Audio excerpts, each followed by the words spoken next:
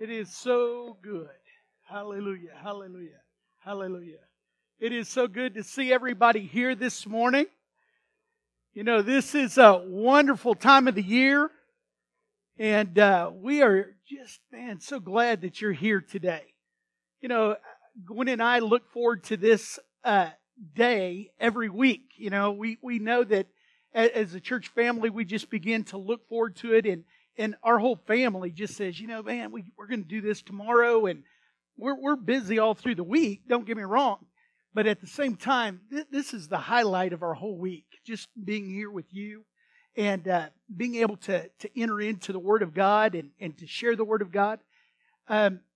This morning, let's begin in prayer. I know that Ken Davis is in the hospital today. I want to pray for Brad Harris and Joe Forquer. And if you have a need in your life, maybe that is going to somehow, some way, if there's any way that could be a barrier for you receiving this morning something in your life from God through the message, I just want to ask you to raise a hand, and we're going to pray over that this morning as a church. All right. Anybody else? Let's pray.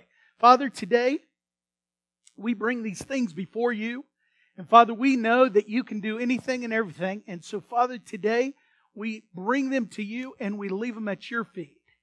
We cast all our cares upon you because, God, you said you care for us. And by faith, we believe that we're going to see victory in our battles. And Father, that begins today. And Father, we as a church believe, as a church we gather in together and agree in prayer together. And so be it. In your name, amen. Amen. Hallelujah. Man, you know, today when we were at Axiom Coffee and we were doing the Christian Education Hour, and we were talking about how communication is so important. You know, the title of our Christian education is, I said that, you heard this. Or I said this and you heard that. See, I can't even get it right.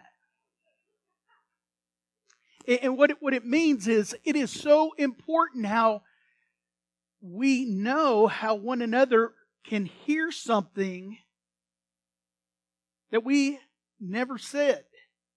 So it's in our communication that's so important that we go the extra mile to be able to really communicate clearly. And that's what I hope today to do. We're in a series called Start Here. And the series, kind of in a nutshell, is everything has a beginning point. We know that all of us had a beginning point in our life. Usually, soon after was diapers. You know what I'm talking about. Starting point. And everything has a starting point. And why not faith? Our faith has a starting point. A lot of times as a child, maybe you heard the story of Jesus coming and dying on the cross, and when they said, would you like to receive Jesus Christ into your life? You said, yes. Which is an act of faith, which is something that I'm not taking away from this morning. But this series is based on the thought, as an adult, if you have never heard the stories, if you never went to church as a child, and you go, you know what? Just saying the Bible says is really not a starting point for a person to have faith. Can you tell me more? Can you explain how Christianity and putting our faith in Jesus, why we do that? And so through this series, I hope that you understand that we're going to kind of get out of our comfort zone. We're going to kind of get out of the churchy mindset, and I'm going to explain it kind of in a way that, as an adult, you might be able to say, you know what, I never saw it that way. Now, this morning, there's people here that, you know, that have given their heart to Jesus. That's the commitment they've made. And there's some people here that really have never made a commitment. And as a pastor, I don't want to just take it for granted that everybody in here is a believer. But then there's that person that's in the middle that really says, you know, I really never put my 100% into my faith because I really never really got it. Well, this series is for you. And we're going to continue through the month of October. And I want to encourage you to be here because as you begin to see these building blocks and build a foundation of maybe a starting point for your faith, maybe for the first time. Maybe you've gone to church 100 years. Hopefully not. I don't know why that's hopefully, but anyway, maybe not. But maybe you've gone to church all your life and you'll begin to see it a different way. And I just ask for, that you will give me grace for all of you that are kind of rubbing your chinny chin and saying, I don't know about that. Because as we look at the Word of God, it is something that we believe in as Christians, but there are people that will go, you know what, I just don't know. So we're going to go into it a little bit deeper, and I want to explain some things to you this morning. All of the three major religions of the world, the three major religions are the Christianity, and then Judaism, and then Islam. We have Christians, we have Jews, and then we have Muslims. And the question that everybody wrestles with, no matter what religion it is am I, can someone just tell me if I'm in good standing with God? And we wrestle with that, and we kind of, this morning, I want to just kind of wrestle that subject to the ground. And we'll begin to look at it a different way, because that's the question that all of us have had at one time in our life, where we go, I just want to know, am I in right standing with God? Am I doing the things right? I think that if you look at all those three major religions, that we all come in an agreement with, about four different things. And the first one is that there was a creator, that we all believe that there is a God. And for the most part, He goes by God. And He created everything. The second thing that we have in common is that creation started with one man, and his name was Adam. The Muslims, Muhammad, says that the first Muslim was Adam. And we know that in the writings of Moses in Judaism, in the Pentateuch, that actually Adam is mentioned. And as Christians, we believe, because also that Jesus said in the New Testament that Adam existed. And for us as Christians, we believe that somebody, Jesus, that could predict His death and resurrection, we just go with whatever He says, because He's God. The third thing that we agree on is that man messed up the earth. That sin entered into the world and really just wrecked everything. And all three religions will look at that and go, you know what? It's a mess. And we know, as we talked about last week, until we come to the understanding that we're not just mistakers, but we're sinners, that there is no resolving the separation between God and man. The fourth thing that these three major religions will agree on is the same place that all three separate. It is that God had a choice to come into mankind. And He had a choice, because here is the world and it's wrecked. And He had a choice to correct the wreck. And God chose to do that through one man. And all three faith traditions claim the starting point is the man Abraham. If you study all those three, they all come to the point of Abraham, and all three will claim him as really their own. But also, this is where the split happens. This morning, we're going to be talking about a conversation between this man Abraham and God. And this question of how in the world can we know when we're in a right standing with the Creator? How can we do that? That's what we're going to talk about this morning. And when you get to the place of saying, where do I stand with God? You come to all those questions. Does He hear my prayers? Does He even care what I'm praying? This morning, to kind of give an illustration of how God came into our world to correct the wreck, I want to give you a modern day illustration of John Miller's life. It happened a few years ago, and it's one of those calls that you don't want to ever get as a father. See, Gwen and I try to keep our marriage vibrant by having a date night. I want all the credit I can get for that, okay? And Gwen and I had gone on a date, and it was great. We were in South Lake. That was probably about 35, 40 minutes from our house. And we're at a restaurant, and we're eating. And she said, pass the hamburger. And anyway, it was a better restaurant than a hamburger, but it was a restaurant. We're enjoying each other. And we get a call from my second son, Heath. And he says, quickly, you can hear it in his voice. He's kind of got that almost to the level of shock. He says, Dad, I just got in a wreck. I'm on 718 right by our house. And I've got to go because I'm not for sure that the other driver isn't dead. Click.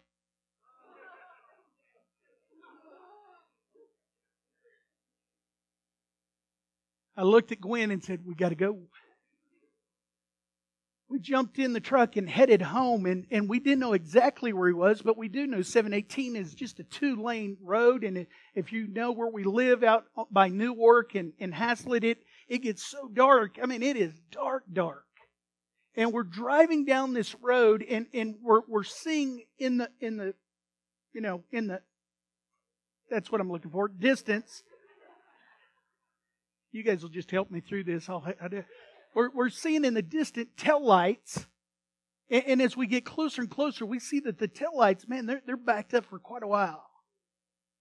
We pull over into in this ditch, and I say, Gwen, I got to go. And so I get out of the truck and I begin to run, not knowing that we're going to be close to a quarter of a mile from the wreck. And I get to the wreck, and I see the ambulance and the cop cars, and the lights are flashing and everything. And on our way, we had called another son, Mark, and he had been delivering pizzas out in Haslett for Domino's. And he goes, Dad, I'm about 5 minutes from there, so I'll just go right now. And so he had already arrived, and I saw Mark. And as I'm running up, again, it just doesn't make sense yet what really has happened. And I get up to him and I see Heath, and he's standing there next to the car. And I want to show you the car. Now that's a pretty bad picture because they zoomed in on it, but the whole driver's side is collapsed in. And when I see Heath, he doesn't have shoes on. And I said, Heath, what happened? Where's your shoes? He says, Dad, they blew off my feet when it was in the wreck. I said, are you kidding me? And my heart is going 100 miles an hour, and I'm looking at him, and as Mark said, that he said he looked okay, and the paramedics are there checking him out, and as he turned, Mark said he saw, as I did, all the glass that was embedded like in his head from the shattering of the window.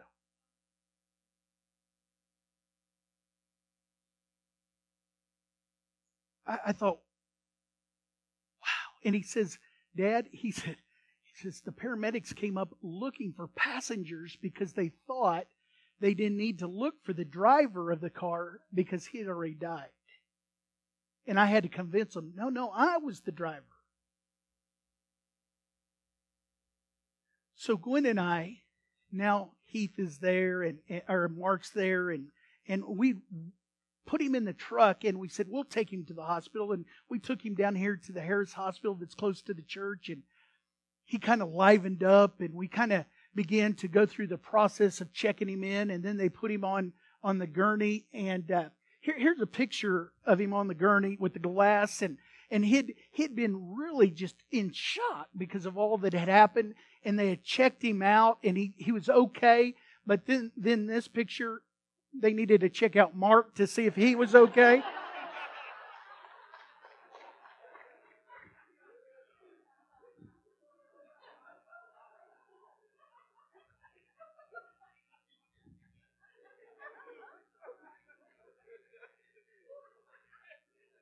That's my boy right there.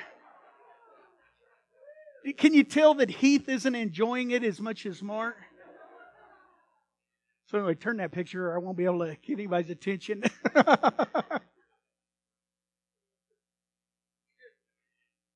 And you know, here he is, the car, and it's totaled, and all the mess that has happened. And I looked at Heath in the eye on that gurney. And I looked at him and I said, Heath, you moron, how could you wreck the car that I bought you? How in the world? Good luck with the fixing of that. And then Gwen and I went back on a date. Why are you laughing?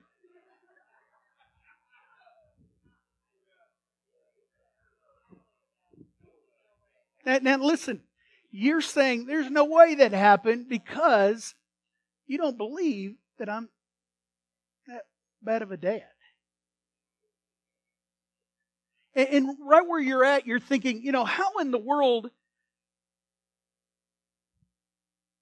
could anybody believe that God could be that way to us?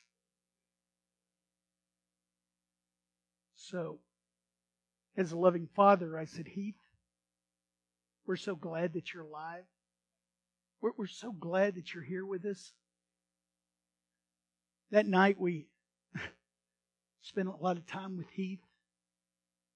I remember Luke being at school in college and him coming all the way to the hospital, and we picked up Brooke on the way, and as we're there at the hospital as a family, we're just so amazed. And I said, Heath, don't even worry about your car. And I took care of it where I took it to the dealership. We got insurance, and eventually he was able to get a car that was even better than that one. But you know, when you think about this, and sometimes all of us come from different backgrounds, and some of us get to the place where this is what we're believing God is like. Now, when I said that I did that craziness, there's something about some people that'll say, well, you didn't do that, John, because you're a good father. And it's almost like they're saying, you know, I believe that you're more compassionate than God. And really, in saying that, you're more God-like than God. Can I tell you this? There's something that you don't know about God, if you think that.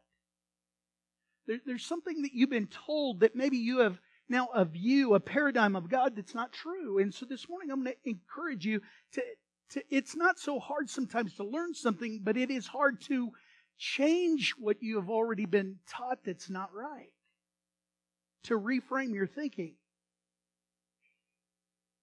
See, in this situation we're talking about, mankind had really wrecked the world.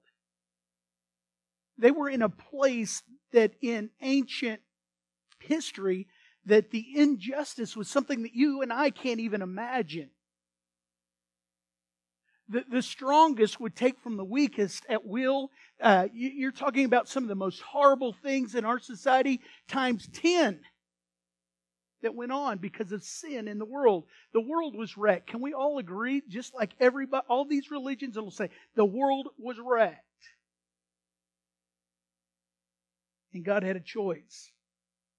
Think about it. He could wade into the wreck and take care of the situation and offer an alternative. Or he could turn around and he could put a out of order sign on the world and just walk away and do something else.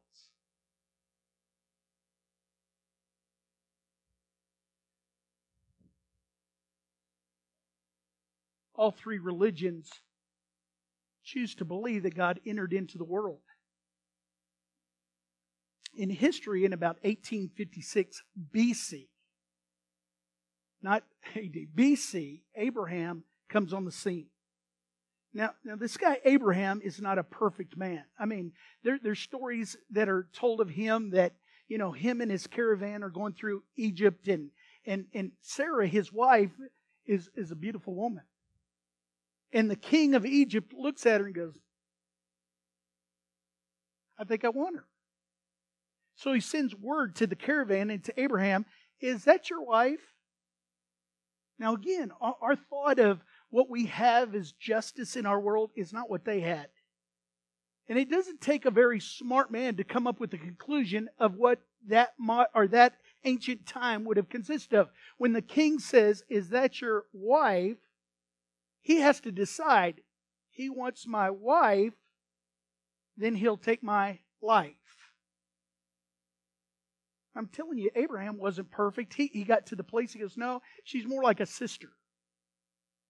And so Pharaoh takes her as a wife, and it's an amazing story. If you don't read the Bible, I encourage you to read it because it's fascinating how he brings Sarah into his house to make her wife, but before he can sleep with her and have her as a wife, boils start breaking out all over the family, all over the place, and he goes, "What in the world?" And they check around, and it's actually Abraham's wife. So he said to Abraham, "What are you doing to me? You said it was sister." And the story is that he begins to give him all these possessions so that Abraham and Sarah will just go away. Abraham wasn't a perfect man. But what I'm pointing out today, that here is Abraham, and God chooses to come into the world through an imperfect man to bring a resolution to what has happened as a wreck with sin. And here's God, and He comes into Abraham's world, and He says, "Hey, if you'll be my people, I'll be your God." And then He promises Abraham three things. Now, today you might not be a believer, but just look at these things, and maybe you think of them as just coincidences. But they're pretty amazing to me when you really get down to it, that God begins to talk to Abraham, and He says, "Abraham, here, let me make you a promise." The first one is this: "I'm going to make you a great nation." Now think about it. He's one man, and God's talking to him. "I'm going to make you into a great nation." He could have said, "Yes, Abraham, what is a nation?" "I'm going to make you a great nation." And to this day, the Muslims would be saying, "That's us. We're the great nation He was talking about. We have a great nation of people." And the Jews would say, No, you guys are wrong. It's us that He's talking about. And the Christians would say, no, He's talking about, God was saying that He was going to make us, and now we're a great nation, the Christians. It's almost like when Abraham was told that, he realized it's not going to be overnight. It's going to take a while. It's like having a wreck like we did and calling 911 and them saying, "I tell you what, we'll be right there once we get the engine back in the ambulance." It's going to take a while. But here's what's amazing is actually that you can say promise or prophecy actually has taken place over 4,000 years. The second promise that He says is, "I will bless you and make your name great." I will bless you and make your name great. Let's do a survey. Will you play along with me? If you have heard of Abraham before today's message, let me see your hand. It's about probably all of us. But I'm going to ask you this question. How about this guy? Put this name up. How many people know Chedorlaomer? Anybody know him? Chedorlaomer? Anybody? Bueller? Anybody? This guy was famous during Abraham's time as one of the Edomites' most famous kings of all time. He's the guy that thinks he's so bad that he's going to go and he's going to kidnap Abraham's nephew Lot. He's the guy that is defeated by Abraham. But he is so famous because he's so powerful. But when God comes on the scene 4,000 years ago and He tells Abraham, "I'm going to make your name great," that we that speak a whole other language, that live in a whole different part of the world, know Abraham's name. But somebody that was famous, God says, they're not even going to remember you and Chedorlaomer.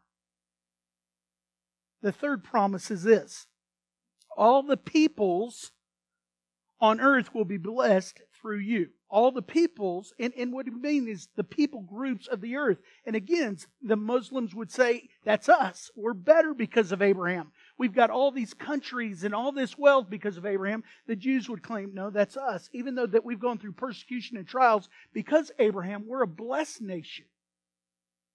And the Christians would say, that's us. Because of Abraham's faith, that's why we're here. That's why you can go to hospitals that have Baptist on them, like Baylor, and you can see different Methodist hospitals. Christians have created hospitals and agencies like Red Cross and Salvation Army and all these things that have taken place because of Abraham. We're blessed, and the people are blessed because of us, the Christians. Now, this morning you might not be a believer. And you might think, I don't know if I get that. But can you at least admit, that's pretty crazy, isn't it? That God promised those three things and they came about over 4,000 years ago? That's all the historical part. But let's look at a personal part on Abraham's life. Here's a guy, and you might not have known this today, up till today, but Abraham did not have any children. And in this ancient time, he realized that as he was getting older, that he would have to give all of it to probably a servant in his house, Eliezer. And what he said is, God, I wanted a son. You said you're going to bless me and you're going to create a great nation, but how's that going to happen when I don't even have a son? And what he's doing is he's praying in a desperate situation, just like you and I might have prayed in our life for something. And what's so amazing is God hears him, and this conversation that it's going to take place in a personal time with Abraham is so important to you and me. It's so simple that sometimes it's overlooked. I want you to look in Genesis chapter 15, verse 4.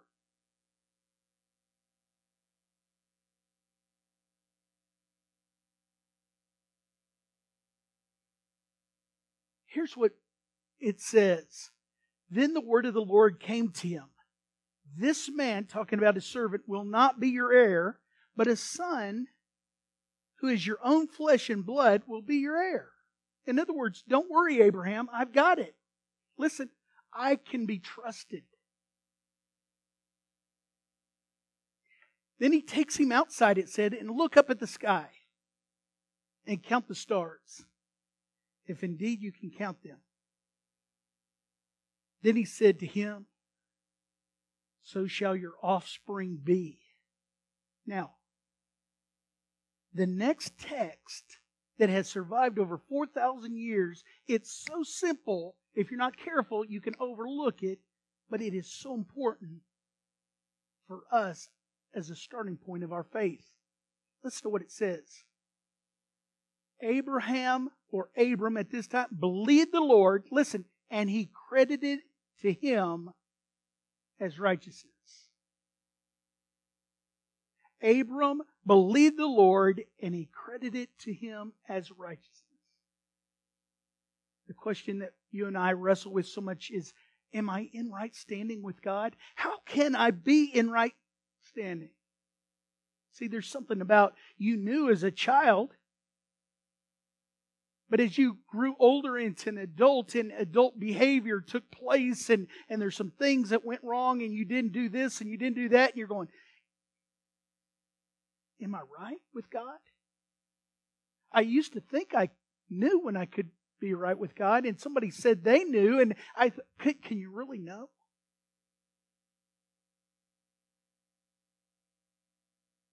Pastor, it's driving me crazy. Can I know if I'm in right standing with God? This is where all three of these largest religions separate. Now stick with me. They go in separate places. This is before the Ten Commandments, when Abram and God are talking. This is 2,600 years before Islam. This is over 2,000 years before Christianity. And the Muslims begin to believe this. Here's how you can be in right standing. That you do everything you can right. And then God, at the end, will regulate the bad that you did with the good after you're dead and determine if you're righteous. The difference is Judaism believes this. What makes you righteous is who you were born to and who was your ancestors. The Jews believe that just because they were born into being in Abraham's lineage, that they're good. Matter of fact, thousands of years later, Jesus will come on the scene and they'll even say to Jesus, "We don't even need you. We're Abraham's children." Now watch this.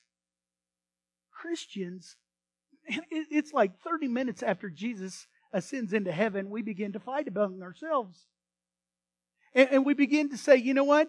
You got to do this and you got to, it's a different thing. Before you believe, and when you believe, you got to work and you got to do these rites and you got to jump through these hoops. And in the ancient time, and even in the early church, they said you had to be circumcised to be a Christian. And then they said, well, no, you've got to do these things. You got to believe the law of Moses. And some people said they don't even know the law of Moses.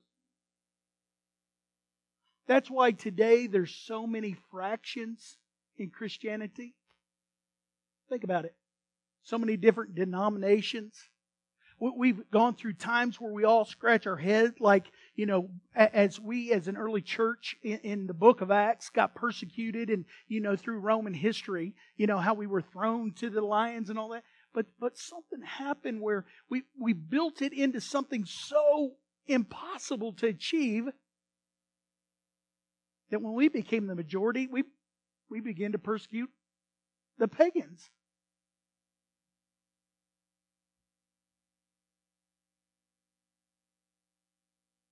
We went through the Reformation with Martin Luther, and we began to see things change. Can I tell you that verse again? Abram believed the Lord, and he credited it to him for righteousness.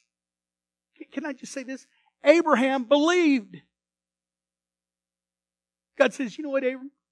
You believed, so I forgive you of all that situation down there with Pharaoh and your wife and all that. That thing with Hagar, your wife's servant, and all that, I forgive you. The Bible says that he credited him as righteous. Can I say this? Trusting God resulted in a right standing with God. You say, well, how can I get in right standing with God? Again, that conversation. How God came into a dark world that was wrecked and said, hey, do you believe me? Abram trusted God and believed God was who He says He was, and He could do what He said He could do. God, I believe that you could do the promises that you've given me. I believe that you can do what you say you can do. So this morning, as we're here this morning, and it could be a starting point for some people's faith. This morning it could be a point of relaunching your faith into something that you've never had before as passion for who God is in your life. What is the key? Is it your birth, who you were born to, or is it your behavior of how you behave and how you walk? It seems like sometimes people say you're just real close to the whoa. If you fall over, is it your behavior? Or is it believing?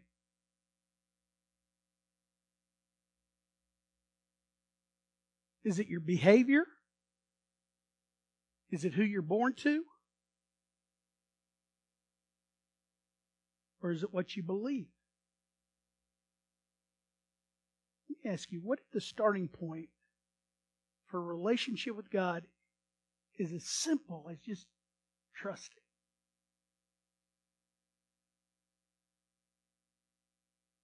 That God says, can you just trust me? Can you just believe that I am who I say I am? You know what I found out with believers that have already made that commitment? It's hard to get to this point of believing, and I know it is.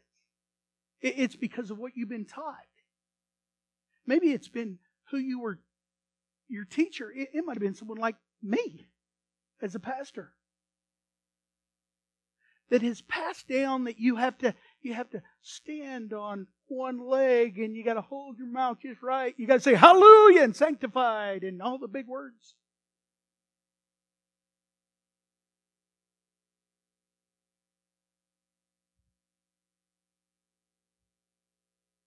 It's hard to believe that you can experience unconditional love just because of trust in God. It didn't happen in school, did it? It didn't happen at your workplace. And sometimes it didn't even happen in your past at a church. But let me just challenge you this morning. What if the starting point for a relationship with God is trust?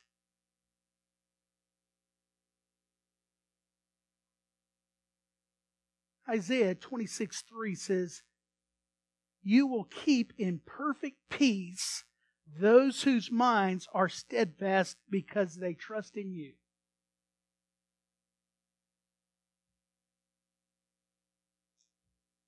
This morning, when you go through those dark times, when you go, God, are you there? I want to be in right standing. Can you just trust? Can you just believe that God is who He says He is and He can do what He says He can do? I'm going to ask our worship team to come up at this time.